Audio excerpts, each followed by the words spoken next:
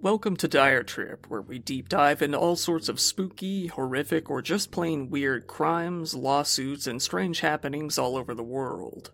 Without further ado, let's get into today's story.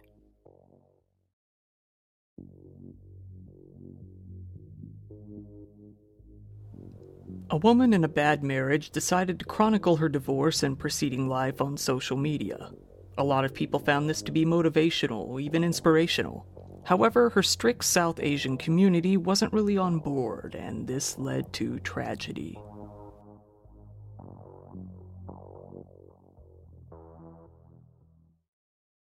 Before we move on, I'd like to give a shout out to PDS Debt for sponsoring this episode. I know that a lot of you out there are just like me, wishing there was a better way to pay off debt. Maybe you're struggling with credit card debt, personal loans, debt collection agencies, or even medical bills. It's no secret that inflation just keeps going up, and gas prices don't really seem to be getting any better either, so maybe now's the time to think about how to really more efficiently pay off those debts. If you're making payments on your debt every single month and your balance really still isn't going down, then this is for you. PDS Debt is giving viewers of this channel a free debt savings analysis just for completing the 30-second online debt assessment at pdsdebt.com/diretrip. You'll get a full breakdown on how to save on interest each month and the quickest way to take care of your debt. PDS Debt rolls all of your payments into one low, easy 0% interest monthly payment. Everyone with over $10,000 or more in debt qualifies, and the cool thing is that there's no minimum credit score required. Fair and even bad credit is also accepted. You can end up saving thousands on interest and fees, and not to mention pay off your debts in a fraction of the time.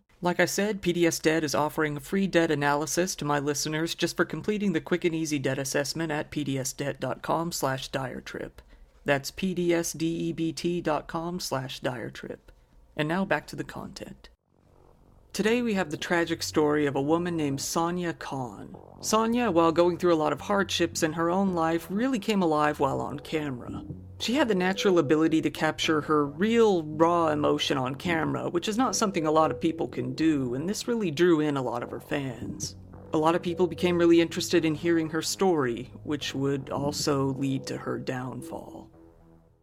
She, like most people, tried to find the joy that she portrayed on camera in her real life as well. On Instagram, one of the first platforms she started using, she wrote, "I help people fall in love with themselves and with each other in front of the camera."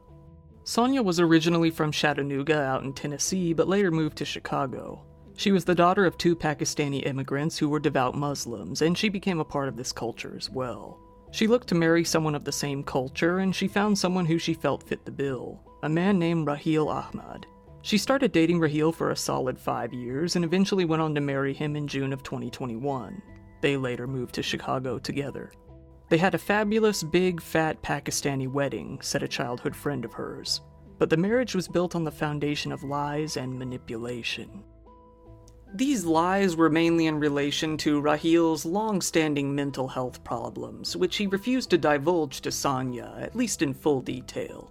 The two had spent most of their time together in a long-distance relationship, so Sania wasn't really around to see any weird quirks that Raheel may have displayed in person. Her friends felt that, because of this, she didn't really have any idea of how incompatible they would actually be. Shortly after the wedding, Raheel began attacking her verbally. Gradually, this led to episodes of physical violence as well. These problems really came to a boil in December of 2021 when Raheel had a mental health crisis in front of Sania, one that apparently resulted in violence and left her feeling unsafe. Sania had, for a time, been very quiet about her unhappy marriage. This episode, though, convinced her to open up about what was really going on behind the scenes. She started telling her friends that she was definitely struggling in her marriage, despite appearances. She said that Raheel wasn't sleeping, that he was acting strangely, and that he was outright refusing any sort of medical help, whether it be treatment or therapy. She felt that, because he refused any kind of help, it was really all on her to manage his mental state, which she didn't really feel qualified to do. Raheel started monitoring her online content, trying to control what she posted, where she posted, and who she talked to.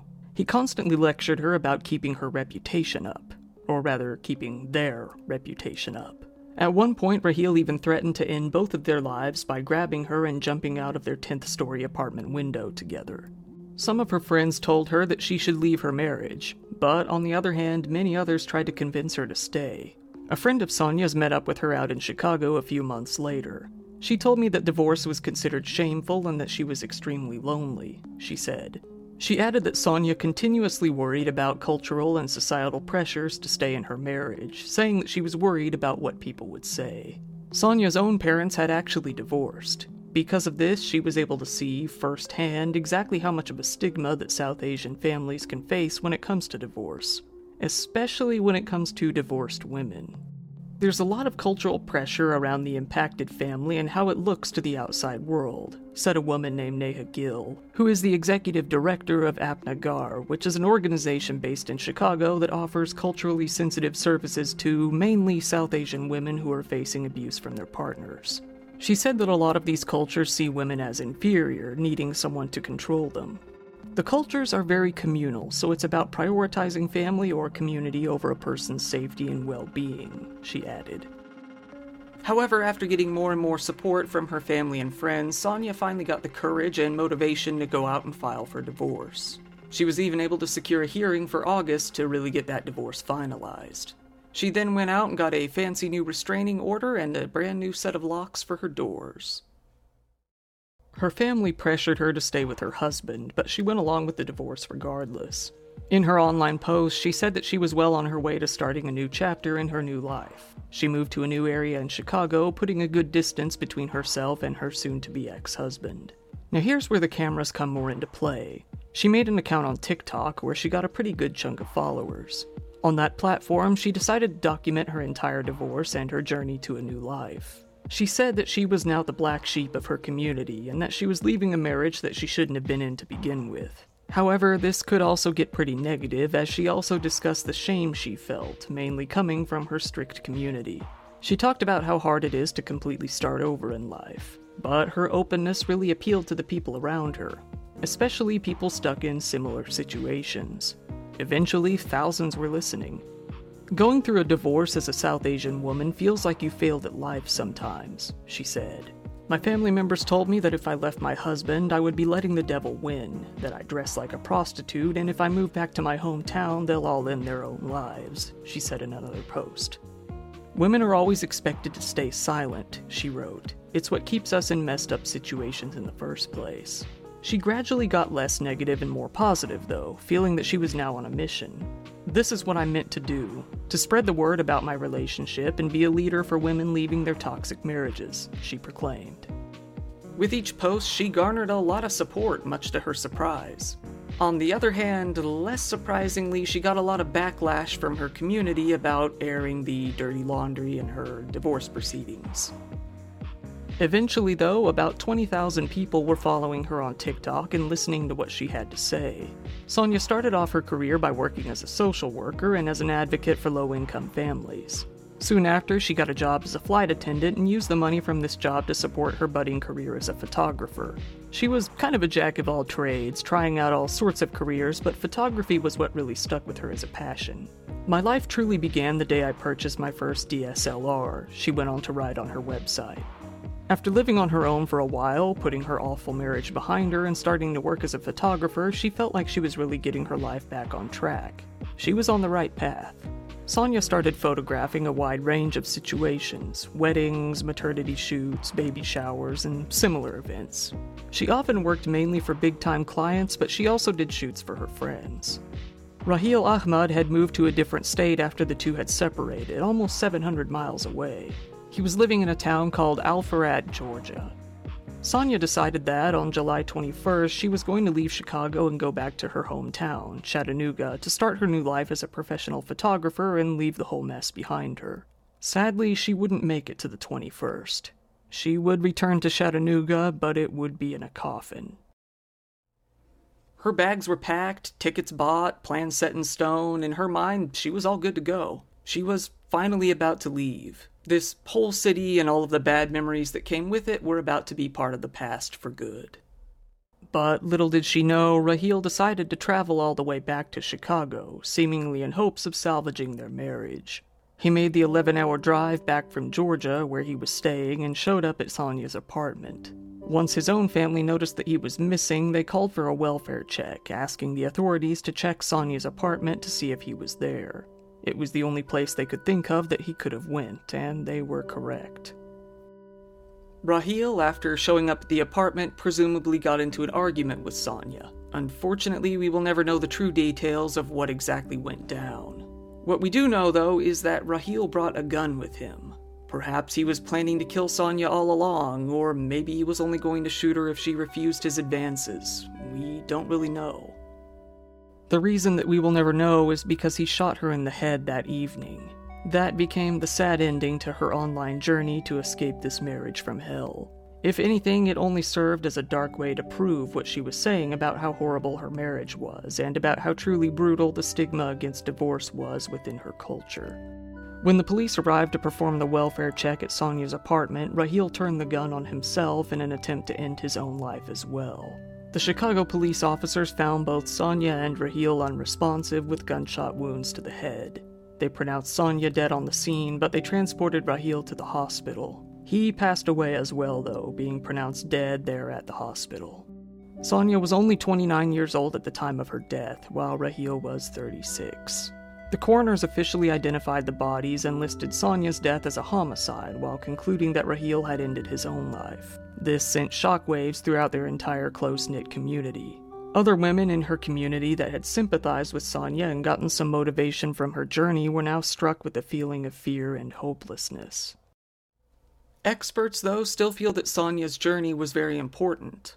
They felt that it really brought up some discussions that were long overdue, mainly conversations about shaming, sexism, and male domination over women in South Asian communities. Sania herself had earlier said, "The way the community labels you, the lack of emotional support you receive, and the pressure to stay with someone because of what people will say is isolating. It makes it harder for women to leave marriages that they shouldn't have been in to begin with. A lot of the women in her community were pressured into marriage in the first place, sometimes with people they didn't even want to. Many of them were told, just say yes, for the sake of their family and reputation. There's this stigma in our community that puts pressure on women to sacrifice," said the executive director at Houston area survivor organization Daya, a woman named Rakhna Kaur, "to sacrifice their emotional and physical well-being for the good of others. And while we all want to be altruistic human beings, it's an undue burden on women specifically." Her death shocked her family, her friends, and of course her online following as well.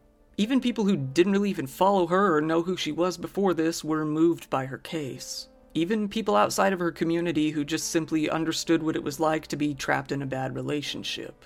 Hell, even men in a similar atmosphere of pressure were deeply moved by her case. She said 29 is going to be her year, and it's going to be a new beginning, said one of her good friends from college. She was so excited. Her friends felt that she was always a joy to be around. She was always positive, real, and selfless. The perfect friend to be around. She was honest and good-natured, to a fault. She was someone who would give you the shirt off her back, said her best friend. Even when she was going through some really rough times in her life, she would be the first to call you and ask you how your day was going. Sania's friends back home organized an event outside of her old school where they shared memories, played her favorite songs, and released balloons in her honor. A scholarship was even set up in her name. Various news agencies have tried to reach out to both Sania's family and Raheel's family for comment on this story, but unfortunately both of them have outright refused. Once again, this has been your host, Kyle. Thank you very much for listening to today's podcast episode. Feel free to look through my huge library of other stories if you found this one interesting, and be sure to be there for the next stories that come out each and every week. Have a good night.